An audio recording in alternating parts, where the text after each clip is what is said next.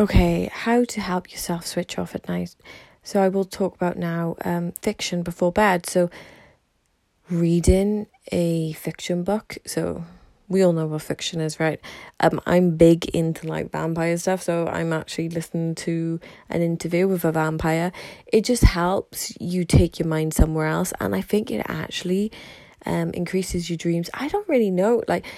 Because for me, in my Fitbit, I dream like a lot. My REM sleep is very, very high.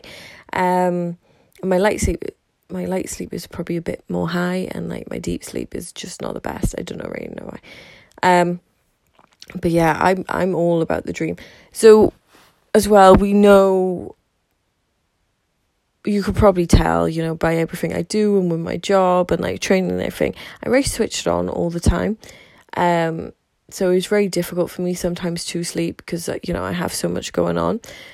This has really helped me lately. And obviously then you're away from your phone, being around your screen 1 hour before bed. I know I'm a big hypocrite right now because obviously I'm recording my podcast before bed, but life is life, So I'm just saying, when you do have time and you try and get into routine, honestly, we all know to be without screens, but we are human beings. So I always find if I pick up a book and I read 10 pages, usually I fall dead asleep because my eyes are like completely gone by that point. So that's my quick hack on how to drift yourself off to sleep.